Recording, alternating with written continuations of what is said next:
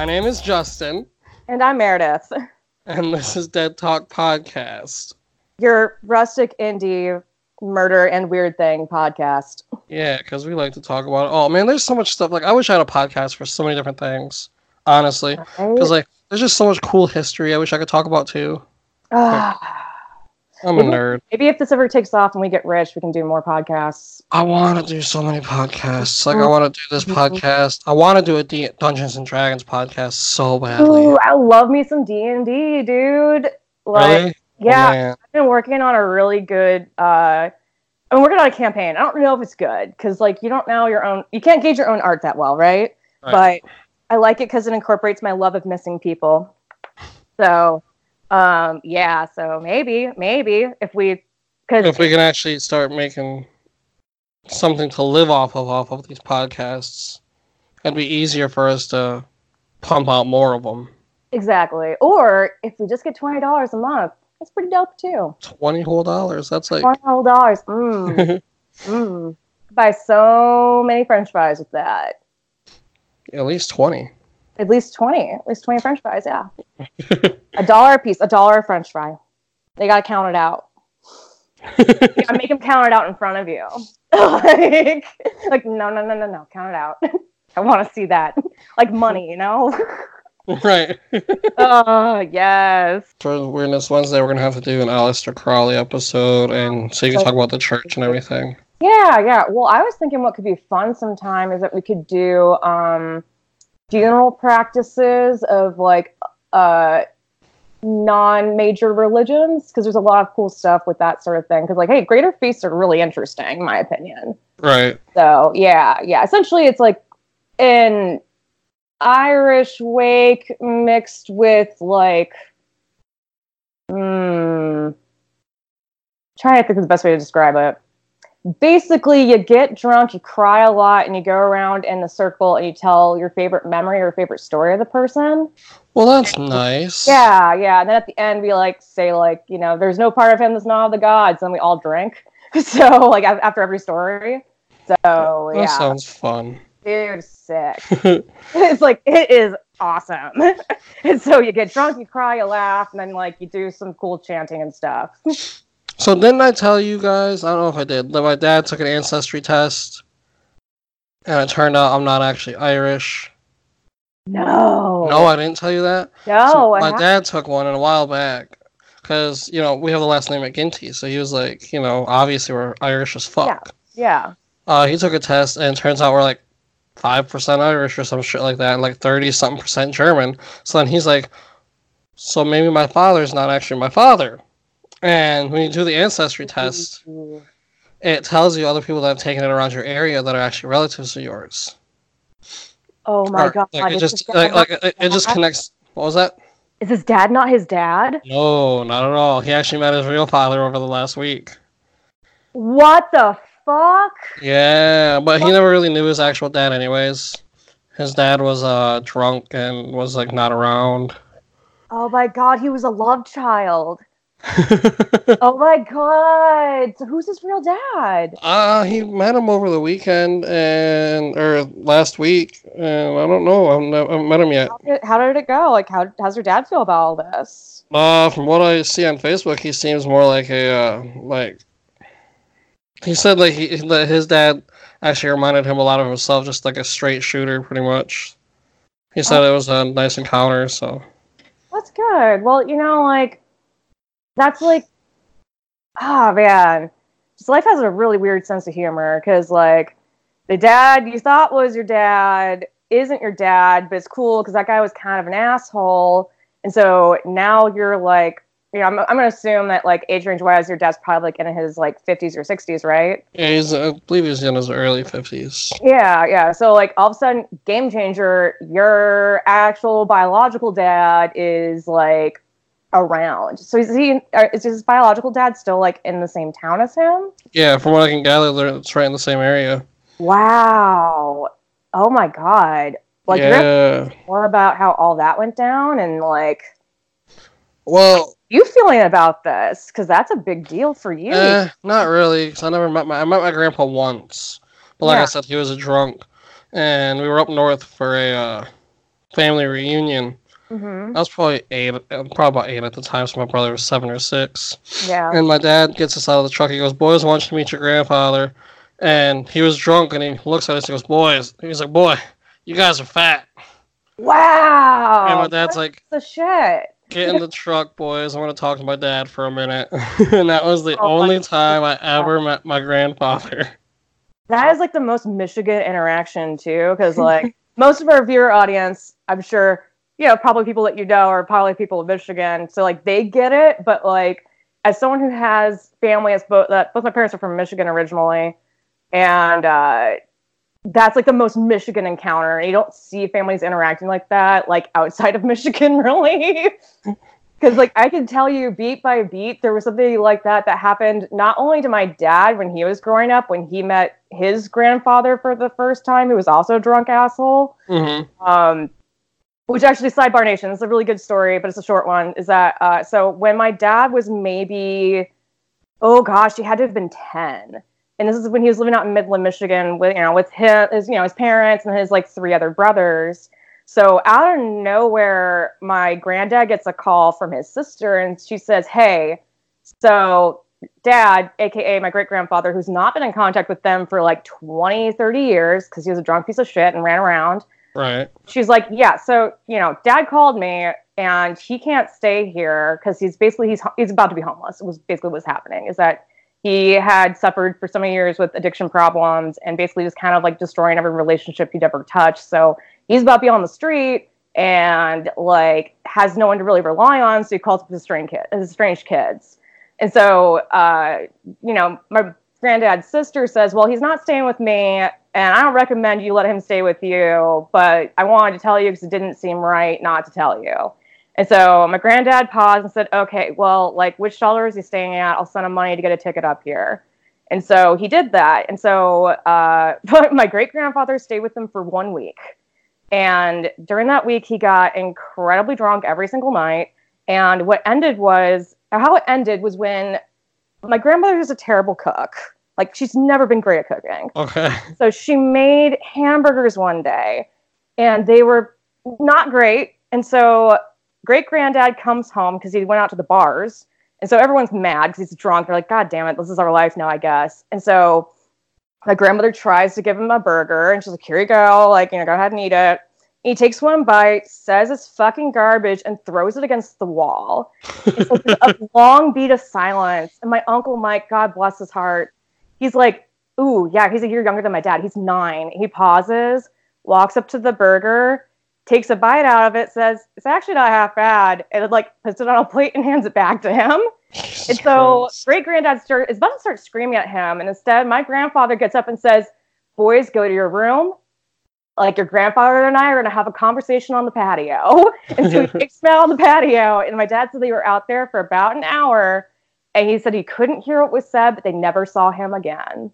And my granddad just came back in and said, "Hey, it's been taken care of." Yep, that's pretty much how it is. Like, yeah, which I'm like, that's all like right, ultimate Michigan thing. Right. Like, we're going to have a private conversation. Yeah, we're going to have a talk, and you're never going to see this man again.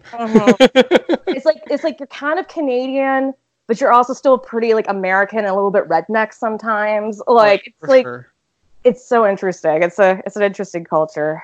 So, do you remember last week's episode? Mine was about the murders here in Michigan, up there in Mile. My mom sent me the links. Yeah.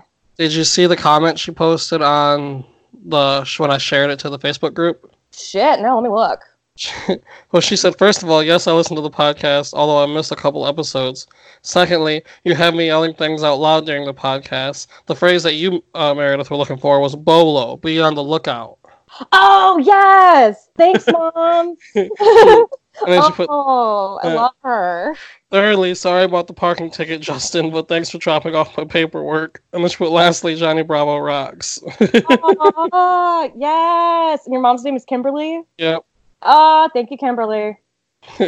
Oh, God bless. All right, so do you want to go first? Or do you want me to go first this week? Oh, and Megan might be joining us later. We don't know. We don't know. It's mystery. We're adults. It's hard. It is hard. Life is a struggle bus. Let's see. Because you seem pretty excited about yours this week. I am. The ending is a little rushed, but... Do you want me to go first then? Crazy. Yeah, you go first then, because I'm nervous. Why? No, I'm not nervous. I'm lying. Go ahead, though. You go first. I like that. All right. So, have you ever heard of the Kuntz family or the Kuntz family? How do you spell that? Kunz. Oh, that is an unfortunate last name. Well, my wife's maiden name was Cooch. Still unfortunate, but not unfortunate. Oh my god! I don't think I have. Kuntz. I think I have. Okay, so this family was actually based off of, well, not based, okay, the show was based off of this family. There's an episode of The X-Files where there's a bunch of hillbillies and they keep like the mom underneath the bed. That one's so fucking weird. Yeah. Okay, so fucking weird. That is what sort of that is based off of this family. Oh, hell yeah, go ahead. Okay. So, should I pronounce it Kuntz or Kuntz? It's Kuntz, right? It has to be Kuntz. Kuntz. I think so. Kuntz. Okay, so the Kuntz family. They lived on a 108-acre property 6 miles west of Athens, Wisconsin. The population there is just over 1,000 people, and it had the small town vibe with a close sense of community. But most people in the area had no idea who these people were until what happened. They had an old farmhouse, and it was in terrible shape. And in the house, there were 6 family members. There were siblings, Clarence. That's way too many. Clarence Kuntz, who was 76, Irene, who was 81, Marie, who was 72, Helen, who was 70, and she had a son who lived there named Randy, who was 30. Outside in the trailer lived Kenneth, who was Randy's brother. So why did Kenneth get shunned to the trailer is what I want to know. I'm thinking it's because he was slow. Oh. He had a very low IQ. He was a very shy person. Oh, poor Kenneth. So inside the house there were hoarders, like straight up, like wall to wall, just shit everywhere. Yeah. In the house there was no running water and no furnace. All their food was cooked on an old wood burning stove, which was also used to heat the house. Oh god, it had to smell so bad in there too. Dude.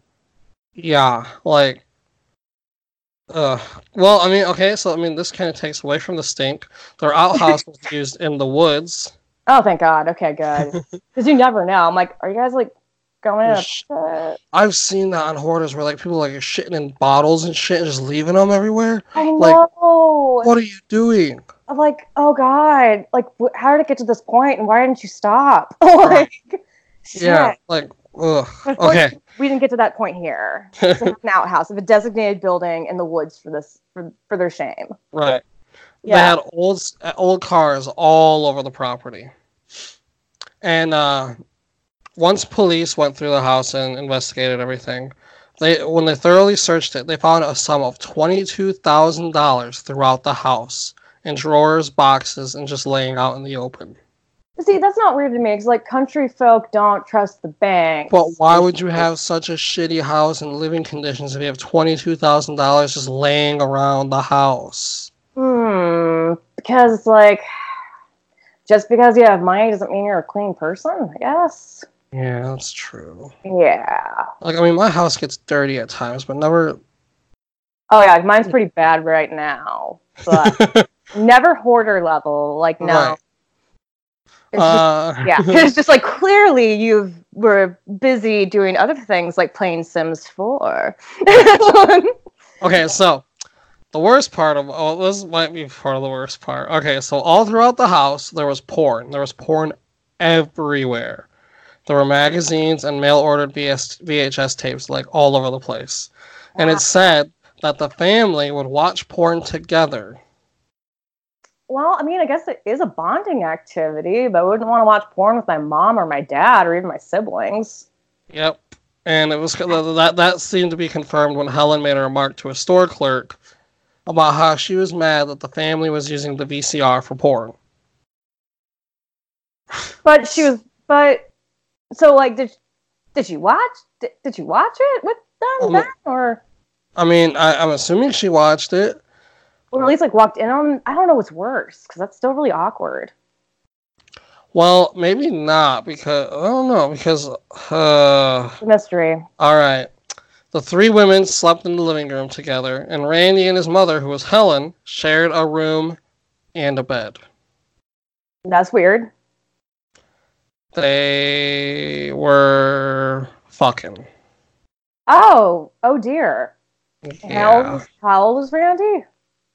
Randy was 30. Oh, Randy, no. But, Randy, that's creepy. yeah. So he was fucking a 70-year-old mother. I mean, So that's... do you know how long it was going on for? I'm assuming their whole lives, because it was an incest family. Oh no! Straight that's up. so bad. So Kenneth, that's the so brother bad. that lives in the trailer, Mm-hmm. was born to Helen when she was 15, and a neighbor was sent to prison for impregnating her.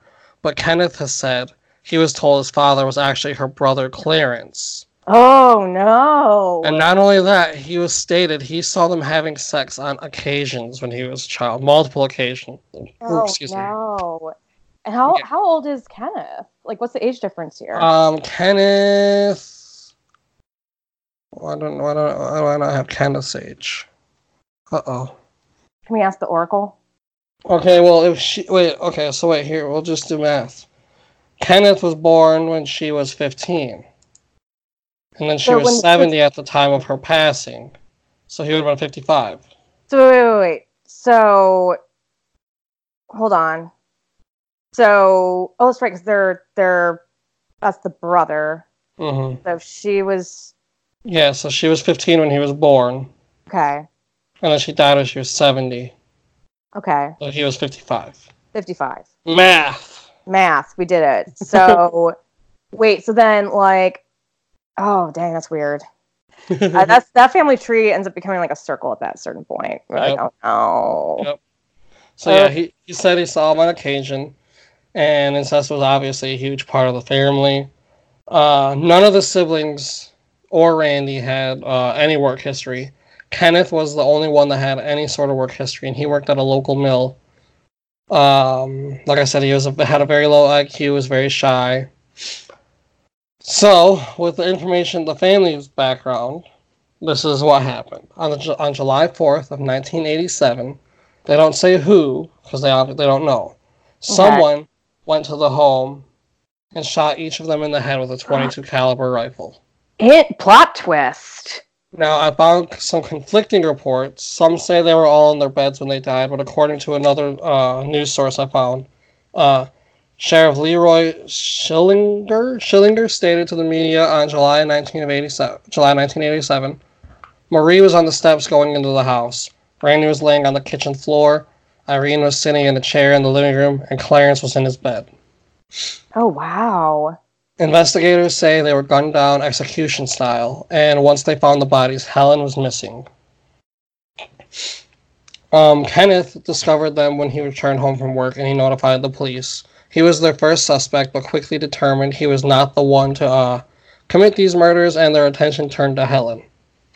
Mm-hmm. I'm assuming just because of his IQ and everything, and they were like, yeah, no, he wouldn't be able to get away with it. Also, they probably checked out his story, and they're like, oh no, he was wherever he said he was. Right. Uh-huh. They had multiple theories, but couldn't do much depending on if Helen was dead or alive. One theory was that it was Helen who had purchased... Helen actually did purchase these bullets weeks prior. And although no one thought that a 7-year-old woman could do it, they thought maybe she did do it. Who knows? Yeah. A search party was formed, and the community rallied together around the hope of finding her. They created t-shirts and buttons with "Where's Helen" printed on them. Okay, so months later, her body was discovered near Frozen Creek in Medford, Wisconsin, with a .22 caliber bullet in her head. Oh, so yep, she's dead too. Yep, she's dead too. Huh. Yeah. So a small-time criminal named Chris Jacob III was their prime suspect. He had previously interacted with the family and purchased some old vehicles off of them. He was pretty much the only non-family member to ever interact with this family. His trial was brief, though, and he was acquitted for lack of evidence. However, in 1993, his ex-girlfriend came forward claiming she heard Jacob's confession. His defense attorney claimed she was just a crazy ex who was trying to get back at him, He was then tried again, but because of double jeopardy here in the States, he was not tried for the murder. But he was tried for the abduction and imprisonment of Helen. Okay, wait, so he imprisoned her?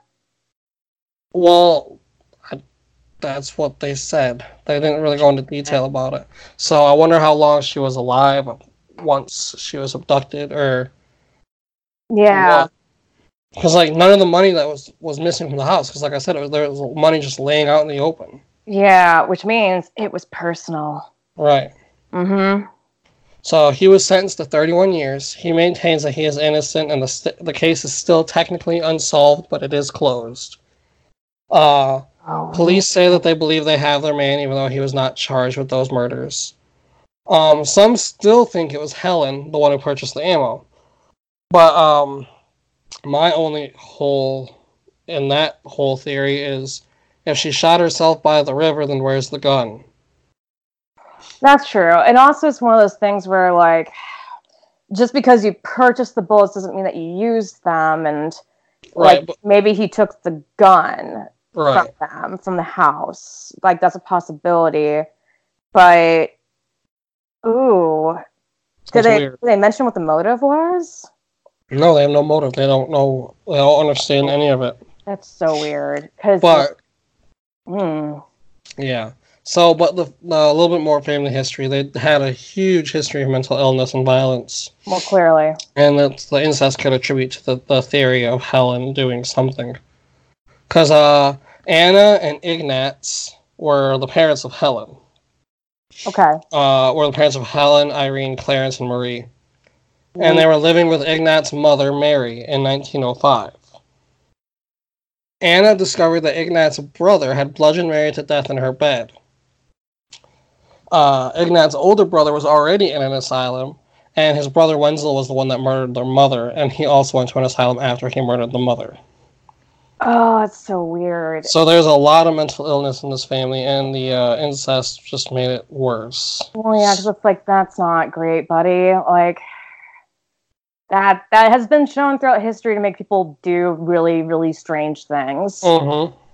Yeah. Like watch porn together? Yeah, like watch porn together. Like, just don't do that. Especially since, like...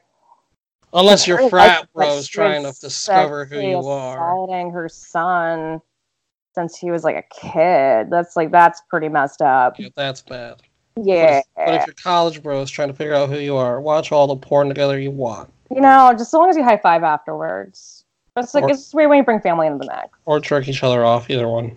You know, because it's not gay. You guys are just frat bros. Right. You're just exploring your sexuality. It's okay. It's fine. Like, figure it out. It's okay. Oh, man. All right. Well, that's my murder for this week. That's buck wild. I was going to talk about Chris Watts, but... Oh, there's still so much is going on with that one. Exactly. That's one reason I didn't want to talk about it again yet. Because I did talk about it before. And it's... fuck that guy. I mean, yeah. Family annihilators are terrifying to me. Because, like, that's just... Especially because, like, I'm fell head over heels for this new girl that I don't even know. Uh-huh. So you're just gonna kill your family? Yeah, because, like, that seems like the best idea, I guess, in your weird, sick little mind. So, yeah. Well, like, I'm glad you said a crazy story, because, buckle up, because this one's gonna be a ride. Oh, God. So, many people were on the waters of Macomb River that fateful day in August 2000. A man glided on his jet ski enjoying the summer day, not expecting to find a curious black bag that had washed up on the riverbank. You know, curiosity getting the best of him, he decides to drive over and unzip it. It's unknown what this man was expecting to find, but I'm sure it wasn't a human torso. Oh, I love torso murders. Oh, it gets so much weirder. Just wait, because there's more. Call now, and you're going to actually find out several more bags and their contents in the river. So, for example, several moments later, like, a marina employee does find a similar duffel bag floating underneath a dock, which contained a head. The third would be found by a marine biologist who was conducting a survey of an island in the river, and more body parts were found in that, and 9 bags were found in total. The contents were commingled body parts of 3 people: Ivan and Annette Steinman, an elderly retired couple, and Selena Bishop, a 20, she was like early 20s and a waitress. The plot would only thicken later when the police were alerted to the home of Selena Bishop, only to find her mother, Jennifer Vilrain. I'm sorry if I mispronounce people's last names. I'm sorry, guys. It's hard. It's hard. And Joseph Gamble, which is Jennifer's boyfriend, shot dead in their sleep in the studio apartment in Marion County. When the police questioned Jennifer's place of employment, the Two Birds Cafe, her coworkers informed them that Jennifer had just recently started seeing someone and had left that day to go on a trip with him to Yosemite National Park for a camping trip. This would actually not lead to the arrest of one person, but in fact 3. Brothers Taylor and Justin Heltzer and Donna Godman. But why would someone do such a thing? Or a group of people for that matter? So in order to answer that question, we're going to time travel a bit. So cue that music in your head. Just fantasize about it for a second. And there we go. So Taylor and Justin Heltzer grew up in Martinez, a small town northeast of San Francisco, and were raised by devout Mormon parents. Taylor was the older brother and was known for being very charming and gregarious. Justin, the younger, was more introverted and shy. Justin greatly looked up to his older brother growing up, which was unfortunately encouraged by Taylor because he'd constantly remind him that, hey, I'm number 1 and you're number 2, which is, that's some bullshit. Like, come on, man. Yeah. So a good part of their early adulthood was considered normal. The two fulfilled their mission trip and returned to California. Okay. Yeah, because that's a Mormon thing for our listeners that are unaware. But I feel like Mormonism's very widely known. So, but just in case. Are you talking about mission trips? Yeah, well, so like when a young Mormon man comes of age, so AKA graduates high school, it is in their sort of religious culture that they go out on a mission trip for, I think, like, I can't remember how long it is. I think it can be like as short as a year. Sometimes it's like maybe 2 years. Oh, so I didn't know that. I was gonna say I've been on mission trips. Oh yeah, no. It's a very extensive thing, and when you come back, you're considered an elder, and so it's kind of like a rite of passage sort of thing. I grew up with I was friends with some Mormons growing up, so I know that there's a lot of like conflicting feelings about Mormonism. You know, I've been lucky that I've known some air quote good Mormons. There is some toxic things in their culture that they can be exploited upon, but I think that this fact is actually, or this tradition of going on a mission trip, though I don't believe in converting people, I don't think it's that bad of an if there's a rite of passage, I'm not going to like dog someone for it. I guess that's what I'm going to say. Yeah. Right, yeah. Yeah, but especially because like they're literally just going out helping other people. So. They are, and like spreading the good word of Joseph Smith, but you know, if you're going out to impoverished communities and actually trying to do good, then like I'm not gonna dog you for it because like that's still a good thing, even if you're trying to convert people. Yeah. Yeah. Oh. Before we get back into your story, how do you feel about that one missionary that got killed on that island? Oh, he was dumb as shit. He deserved that. I'm sorry. That's kind of a mean thing to say, but I'm like, guys. Not really. I mean, like they're like, no, man, they're gonna get killed. He's like, no, but Jesus told me I needed to do it. I'm like, don't, please don't. Oh, please don't. Yeah. So I don't feel bad for him at all, but I do feel bad for his family that has to deal with this because. Yeah. Especially the family was trying to get justice by like they were trying to bring like they said the people of the island should get in trouble for it. It's like, why? No, because like they literally have told everybody like, no, we want to be left alone. We will literally kill you if you come here. And I feel like that's pretty. It's kind of like if you cross borders in like a combatant zone, it doesn't matter what side you're on, you're going to get shot. Right. So like. Yeah, no, the island people shouldn't be brought to justice because there is no justice. They were just defending their territory, and they made their entire claims 100% clear. Right, exactly. Yeah, but still feel bad for his family. That sucks. But it's that like, how would you prosecute these people? Like, you're never going to do that. Yeah, but anyways, so we have a lot of sidebars. But I like sidebars. They're fun. They're fun little things. But they returned to California, and so Taylor, the older brother, finds a job as a stockbroker, and Justin finds work as a cable installer. So 2 very different worlds. And also, this is actually something interesting that I just now kind of saw is that still, even in their job choices, Taylor's number one and then Justin's number two, which is, yeah. Justin, what are we doing? Trying to start a podcast. What are you doing? I mean, what's up? Different Justin. So eventually Taylor felt inspired to expand outside the church. So AKA homeboy wanted to rebel super hard. So he took part in this by doing more nefarious behavior like drinking heavily, doing drugs, wild sexcapades, and also not showering regularly. So that's great. That'll show him. That'll show the Mormon church. So it was during this time he started to believe that he was a prophet and could receive messages directly from God. I know, tale as old as time. What is it with these people not showering and then going, I am God? Because God doesn't believe in showers. Because he's a desert God. I think it's their own stink just getting to them. Makes you hallucinate. It's also called mental illness, but, you know. Anyway, so fulfilling the stereotype, he totally believed the rapture was coming and was obsessed with the moral decay of society and was pissed that nobody was paying attention to it. Every prophet needs their mission, though, am I right? Starting to feel like I've heard this story before, but at the same time, it's happened with so many different people. Maybe not.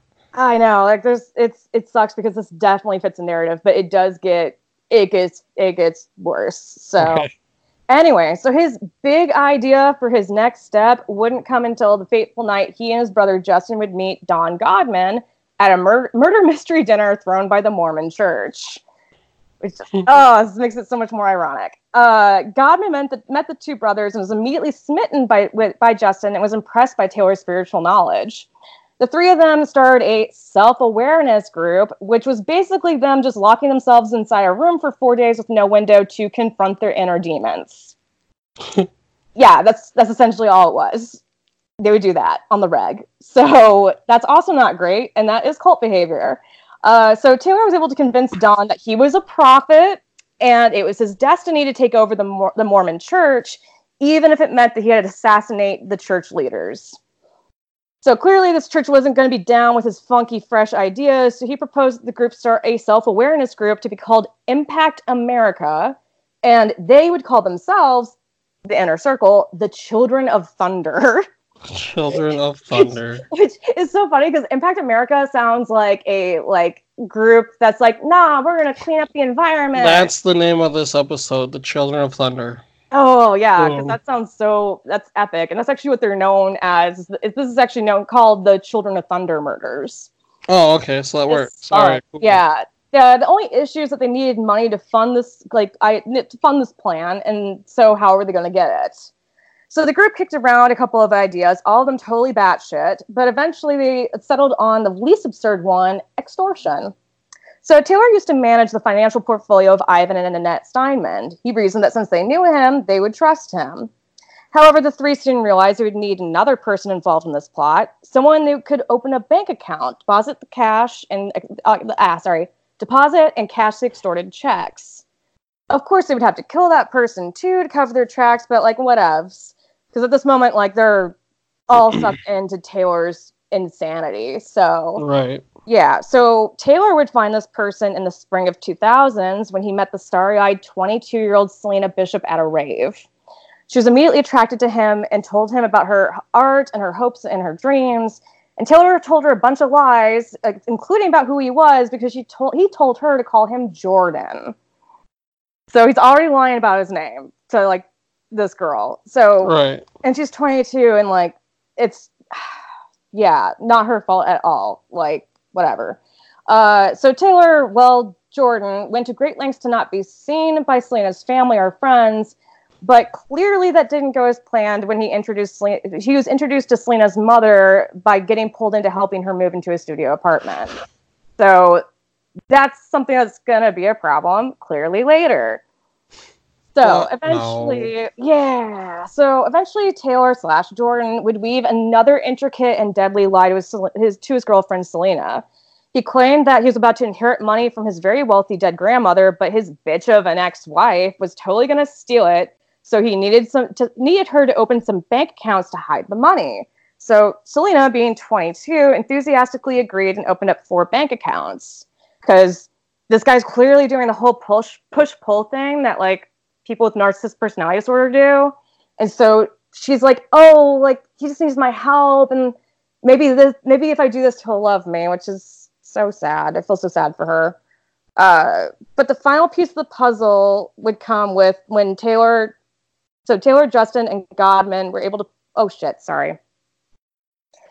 With the final piece of the puzzle in place, Taylor, Justin, and Godman were able to put their plan into action. So they joined hands in a prayer circle and declared war on Satan. So imagine that for a minute, because that's, like, incredibly hilarious to me, because that's so dorky. But with that, the trio left, and with Godman at the wheel, and drove over to the residence of the elderly couple. They forced themselves inside, and then forced them to drink roofies, essentially. It's Rohypnol? Yeah, Rohypnol. And they forced both Ivan and Annette to make out checks in Selena Bishop's name. So Taylor first thought that if he gave the elderly couple enough of the roofies, they would just overdose and die. But apparently God didn't give him the heads up, because that didn't happen. The Simons were simply just in a coma, like in very heavy, deep sleep state, and were still breathing. So the brothers dragged the wobbly couple to the bathroom, where Justin bashed in Ivan's head against the floor. Trigger warning, I guess. And then Taylor slit Annette's throat with a hunting knife. And then the trio returned the next day to the residence to hack the bodies apart with a power saw. Of course, the little brother Justin was forced to do most dirty work, because Taylor claimed he had more important things to do, like sit and meditate and listen to the spirit. Yeah. Oh, Yeah, okay. All right, dude. Diva. I just don't want to get blood on my brain and shit. Oh, God, no. I just need to talk to the spirit. So, like, calm down, Justin. You just have to do it. Just cut up the bodies. It's not a big deal. This is for Jesus. I'm the prophet. Do it. Please. Please. Why am I even saying please? You just need to do it. Anyways, so once the deed was done, the group knelt down by the body parts and thanked the Steinmans for being a willing sacrifice to the greater cause. So now it was time to tie up loose ends. So Taylor makes plans for that bogus trip out to the national park with Selena. And he tells her while he's driving, air quote, oh, we're going to drive out to this national park. And he's like, oh, wait, I totally forgot something at home, babe. Like, let's just swing by. So he doesn't swing by his own home. Oh, no. He goes to the Steinman's house instead. Because, again, he's never brought Selena to his house before, so she's not going to know.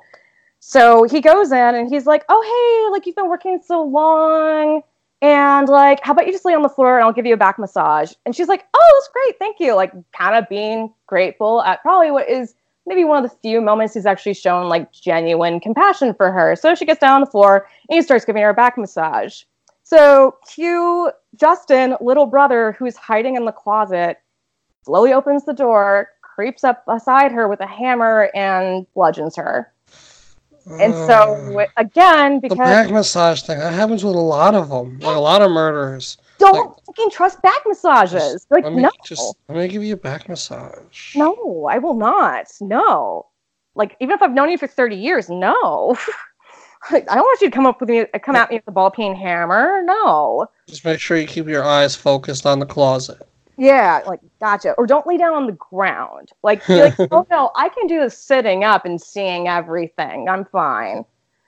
Yeah. So this is also when it gets kind of bad too, because of course, because these people are idiots, the hammer doesn't really kill Selena. So they also drag her to the bathroom where they dismembered the Steinmans, and it is Taylor that pulls her hair up, looks her in the face, and says, the spirit tells me you know this isn't a dream, which is so fucking creepy, right?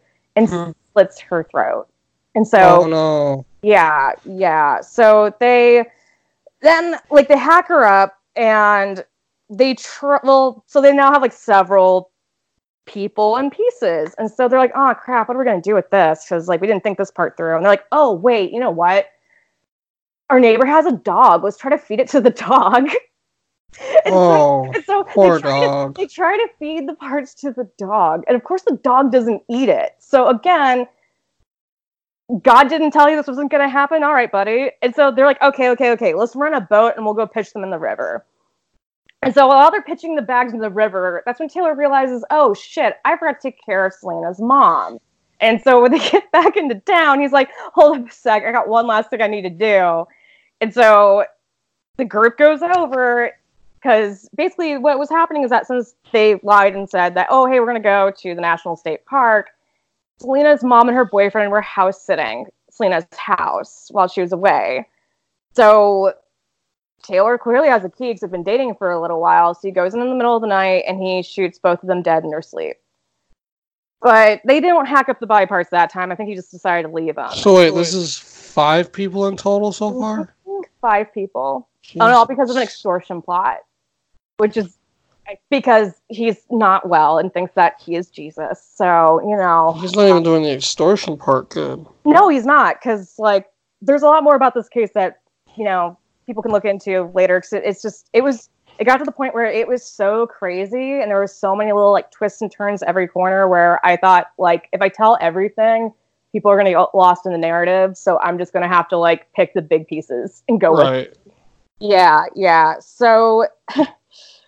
Anyways, the plot twist of the century, in my opinion, was that even though Taylor went out of his way to try to be like, oh, my name's not Taylor, my name's Jordan, and I'm going to lie about everything about myself to this girl, and like not meet her friends and not meet her family, he gets busted because he has a pager. And it's the year 2000, for one. And for two, like, he gave... The pager's registered to his name and his brother's name. And also was registered to his address. And so he didn't want to give Selena his real phone number. So he made up some probably really dumb lie saying, oh, don't call me on my phone. Call me on this pager, then I'll call you back. But he still registered it to his name, which is so fucking funny. Because they found that number, the police did, when they were going through her records. And was like, huh, that's weird. What's that registered to? They're like, oh, that might be our guy. And so they catch him almost immediately. And they haul all 3 of them in because they were all living together. And so it was, you know, basically they're going to take everyone in for questioning anyways. And when Justin and Godman were talking about how Taylor was the prophet of God and they were just doing what they had to do, the cops figured out pretty quickly they were all involved. Right. Yeah. So what it was is that Justin was really tight-lipped about it and he wasn't going to break. But with Godman, the cops were like, no, I think we can get to her because she's not actually related to these people. So they brought in a cult deprogrammer and he like worked with her for days. And she was like, oh my God, what have I done? Holy shit, this is terrible. And the cult deprogrammer is like, yeah, that is awful, but do you want to take this plea bargain and like try to make it right and maybe get a lesser sentence for you? And so she says, hell yeah. And that's honestly how we even know all these really grisly details, is that Godman goes up and testifies in front of court and says everything. And basically that is how the brothers get sentenced to death, but it's in California. So, you know, they're going to be on death row forever. But that was back in 2005. And unfortunately, Justin, the little brother, would take his own life, I think in like, it was like 2014, so it wasn't that long ago. But Taylor, to this day, is still rotting in jail, and that's on death row. Yeah, but like, so he's been on death row for 14 years. Yeah. Because California doesn't really execute people. They do have the death penalty, but that's goddamn liberals. Yeah, they're liberals and their liberal agenda. Yeah, but that was a wild one. And like, I wish I could have even had more time to talk about like his weird, what the whole cult was about. But oh god, that was just so weird. The biggest part is Satan's destroying the world by corrupting moral society. And so we gotta kill people and take their money to fight Satan. Yeah, exactly. And I think there's some sort of an alien thing involved in there as well, but I wasn't able to get a good little fact checking on that. So aliens are cool. Aliens are cool. So somehow aliens played into the cult narrative. So that was wild. Yeah. Oh, man. Yeah, just cults, man. Cults. Don't. I mean, just say no to cults. Aren't you kind of in a cult? Yeah, but... Oh, wait, or is that recognized as a religion now? It's technically a fraternal order. So it's like Freemasonry for weirdos. Okay. But is Freemasonry a cult? We don't know. Religions are just cults that got really big. It's true. They're cults that like blew up and became mainstream. Mm-hmm.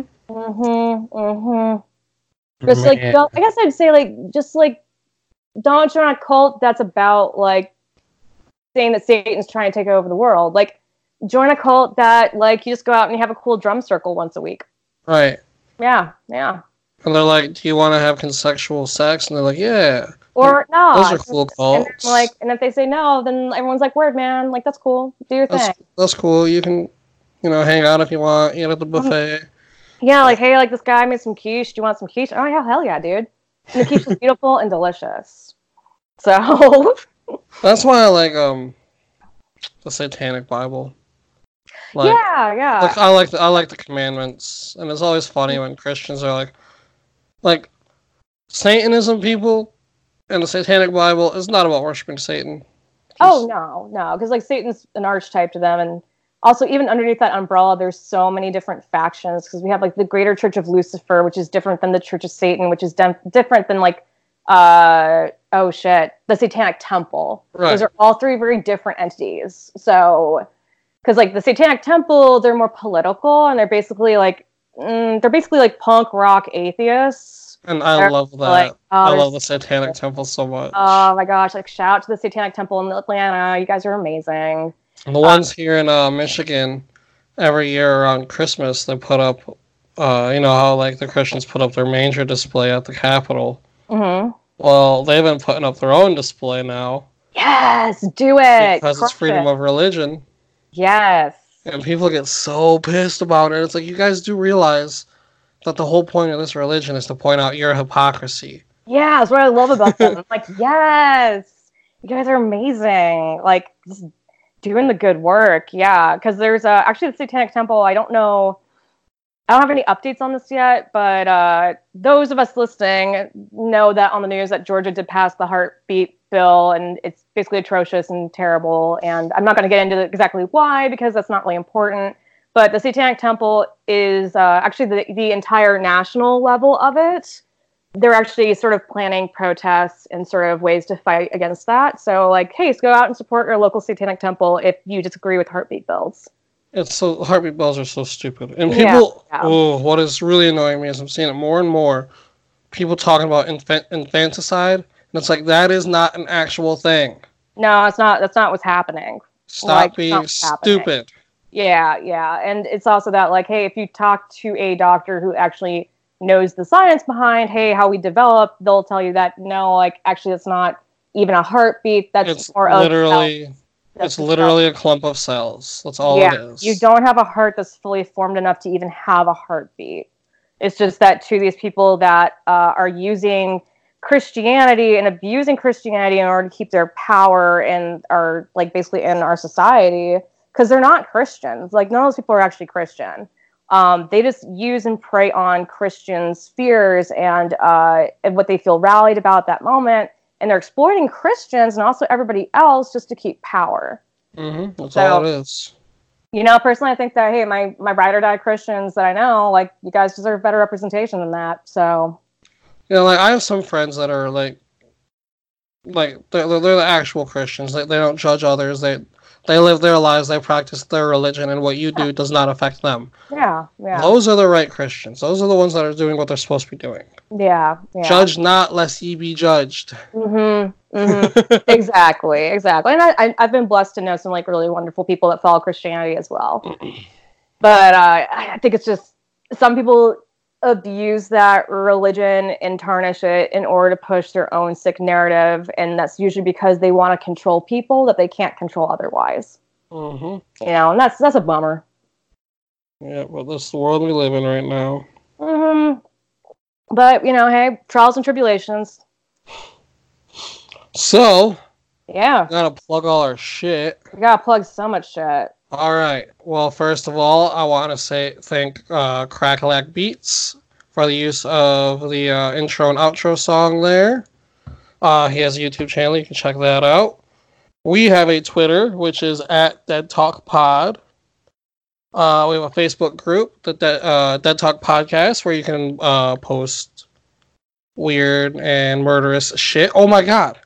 I almost forgot. I have a crazy story, but we'll plug all this stuff and then I'll tell the story at the end. Yes, do it. It's another news article. Oh, do it. All right, so yeah, you can find us there on Facebook. You can email us at thedeadtalkpodcast@gmail.com and send us a story.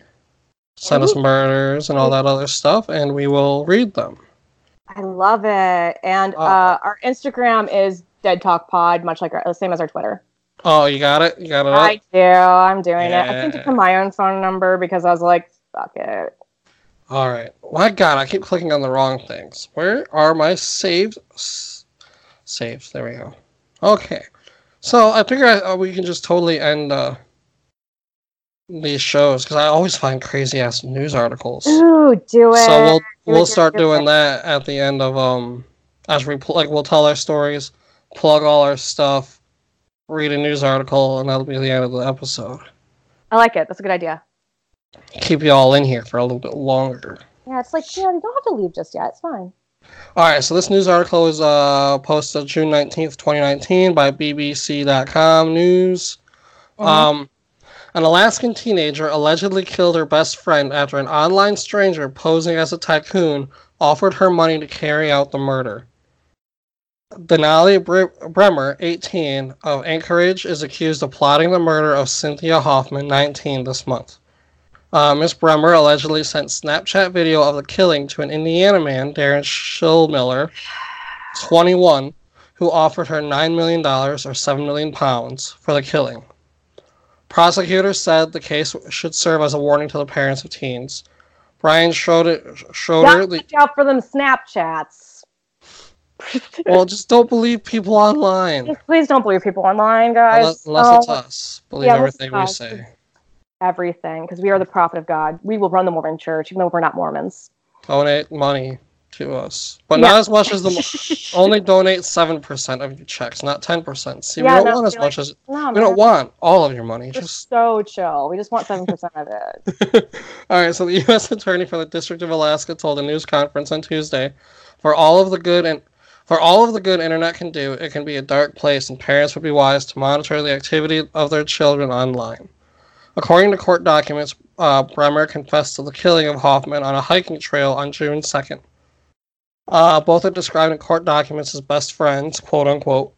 The murder was allegedly carried out on the behest of a man she had met online months earlier. He claimed to be Tyler, a millionaire from Kansas. There are no millionaires in Kansas. All of us know this. That was the first mistake. Tyler was a bogus online persona concocted by Mr. Schillmiller in a trap known as catfishing. Investigators say they uncovered mobile phone evidence of Bremer and Schmiller discussing a plan to rape and murder someone in Alaska. Bremer then allegedly recruited 4 friends to help in the crime, offering to pay large sums of blood money. Authorities say Miss Hoffman, who is known as Cece, was brought to Thunderbird Falls in Anchorage by the killers on the day of her death. They had taken her in a pickup truck under the guise of going hiking. Miss Hoffman's family said she had learning difficulties. The victim's father, Timothy Hoffman, told the Anchorage Daily News, "My daughter trusted these people. My daughter just wanted friends. Now I have to bury her." Aww. The suspect allegedly bound Miss Hoffman's head and hands with duct tape and shot her in the back of the head before pushing her body into the... Ooh, that's cold-blooded. Yeah, into the Yaklutna River, nearly 30 miles north of Anchorage. Caden, 16, is accused of firing the fatal shot with Bremer's gun. Caleb, 19, and a juvenile male and female who have not been named because of their age have also been criminally charged.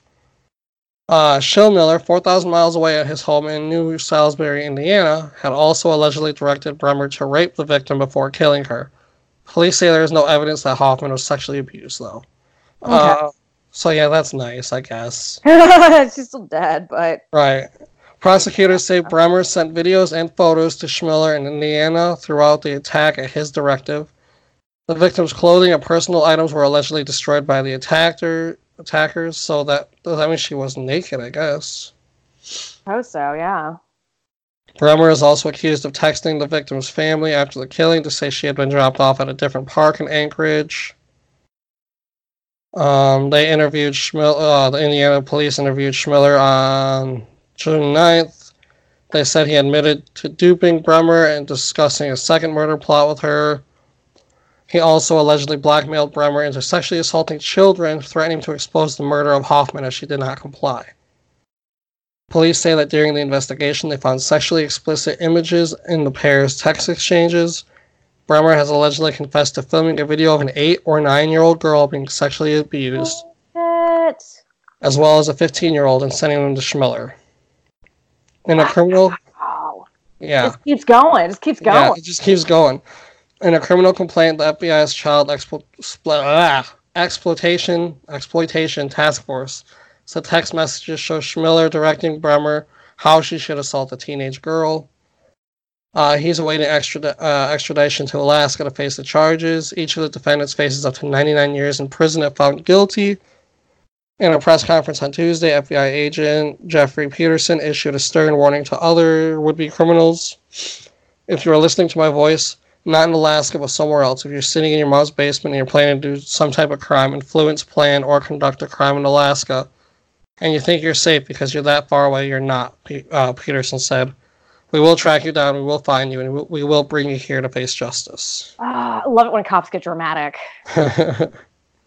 Or if Justin, who lives in Michigan, is telling you on a podcast, then still listen to his words. Listen to my voice. He will fucking find you. that in Alaska will find you. Yeah, that guy in Alaska will find you. I probably won't. I'm pretty lazy. Yeah. And also, we're not law enforcement, and we respect that. So, I don't got a lot of money to travel. No, and I don't know, man. That's how I die. We're just gonna tell on you because Well, yeah, and that was the news story upon this week, and I was like, oh, I gotta make sure I read that. I'm glad I remembered. And now we have a way to end the show. Now we have a beautiful way to end the show. So yeah, that's it. That's it. That's the Dead Talk, man. All right, guys, we will see you for Weirdness Wednesday. Yes. All right. Bye.